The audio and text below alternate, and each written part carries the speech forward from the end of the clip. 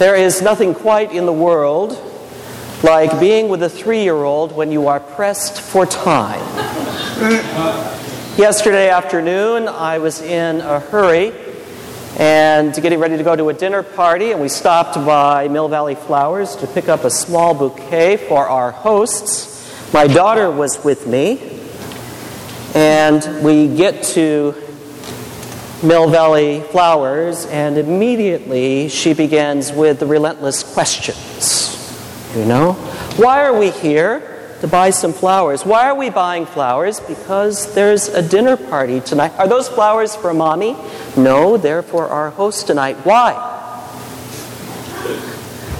Because we've been invited, and it's a nice thing to take some flowers to a party. Why? Because that's what we're doing. Oh, Sweet Pea, please don't touch that tulip. If you ruin it, we'll have to buy it. Why? And then she climbs under the table with the register on it. Can you come out of there? Why? Daddy, I'm hungry. Can we get some ice cream? Why? Then I get her to the car, and I get her buckled in, and of course we're going to drop her off at her babysitter's, and immediately she falls asleep. No one has a lock on human nature quite like a 3-year-old does. We spend much of our lives asking questions, and we should. We are blessed by being part of a tradition where questions are welcome. But today's readings take us one step further into the life of faith, and that is to a place where after we have asked our questions, and after we have been invited into the mystery of life, we are asked to take a profound step of faith, and that is to trust deeply in the God who loves us, the God who saves us, the God who will never leave us alone. The image of the Good Shepherd is very deep in the Judeo-Christian tradition. It goes back at least as far as King David, and probably back further.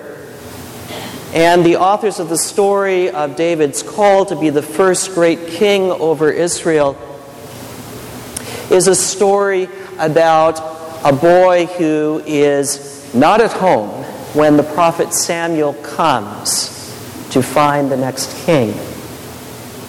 And he goes through all of the sons of Jesse, beginning with the eldest, down to the youngest. And God says, no, none of these.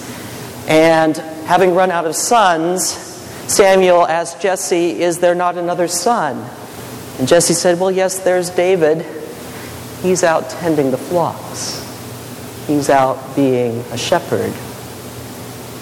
And of course, the irony is not lost on the authors, nor is it to be lost on us. The call of David as a shepherd for his people is to embrace that image of a faithful one who is known and who knows the people.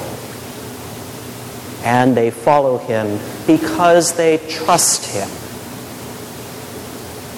That is an image that later on is passed on to the prophets, because kings, as we know, don't last forever and are not perfect, and the prophets take up the mantle of shepherd, and then later some of the priests as they restore the traditions of the people when they come back from the exile in Babylon. But even underneath that, in Scripture, is a foundational understanding that God is the shepherd of shepherds. God is the ultimate good shepherd, the one who made us, the one who knows us and loves us more deeply than any other. And not just as individuals, of course, but for us as a community. This is the image that the author of John then takes up as he takes a look at the risen Christ at work amongst a small Christian community late in the first century, struggling in some ways as we struggle, struggling with identity in a world that does not completely understand them. And the words of Christ to them are, I am the Good Shepherd. I know you. You know me. You recognize my voice. And I am at work among you. It's an image that is, yes, meant to be comforting, meant to invite us into radical trust. Something that all of us who lead lives of faith struggle with in one way or another. Most of us find it harder to trust others than to be trustworthy ourselves. It is one of the hardest things to give our lives over into the hands of someone else. Because most of us, once we get beyond that questioning, that inquisitorial age of 3, discover that there are people in the world we cannot trust. And we have to learn over and over again how to trust, how to give ourselves over completely.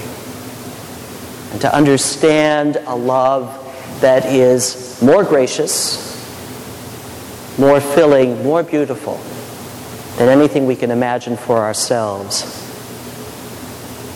More than that, we have to learn how to give those we love over to that same trust, over to the life and love of the Good Shepherd. That is one of our great callings and one of the great narratives that is raised for us during Eastertide.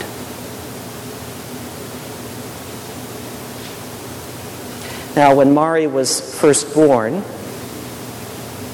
she grunted. Some infants do that, you know. It's how they get their lungs to open up right after their birth. The nurses and doctors, with all of their training in 21st century medicine, were quite alarmed by this. But the thing was, Daniel had done the same thing when he was born. So I was less worried about it. But the nurses and doctors would have nothing from the dad. And so they picked up Mari and they took her to the neonatal unit on the same floor, let my wife rest for about an hour, and they put Mari under the incubator lamps and poked and prodded her for the better part of an hour. And I had to face concerned face after furrowed brow, worried and wondering what was going on as she grunted with each breath. And they tested her oxygen level and her bilirubin. They took blood samples. They checked her temperature. They did everything they could. And I kept saying, you know, her brother did the same thing. It's going to be okay. Till one of the nurses got so annoyed with me, she said, "It isn't normal," she said. Then finally, after they had poked and prodded her for all that time, they finally threw up their hands and they said, "Well, everything looks fine. There's nothing more we can do." And I said, "Can I hold my daughter now?" They said, "Sure." So I picked her up, held her in my arms, and what happened? She stopped grunting. She stopped. Started to breathe normally. And that's when I understood this image of the Good Shepherd. It's an image that is very deep in our DNA. It's very much a part of who we are. It is that love of a parent for a newborn, that tender mercy that lifts us up completely and holds us and enfolds us in love so that we may breathe easily, so that we may be at rest. That is the invitation for us, to be held like a newborn infant in the loving hands of the Good Shepherd, the one who made us, the one who saves us, the one who will not leave us alone. And to trust fully in that love. Because when we trust fully, we are liberated from all that binds us. And more than that, we can love others fully.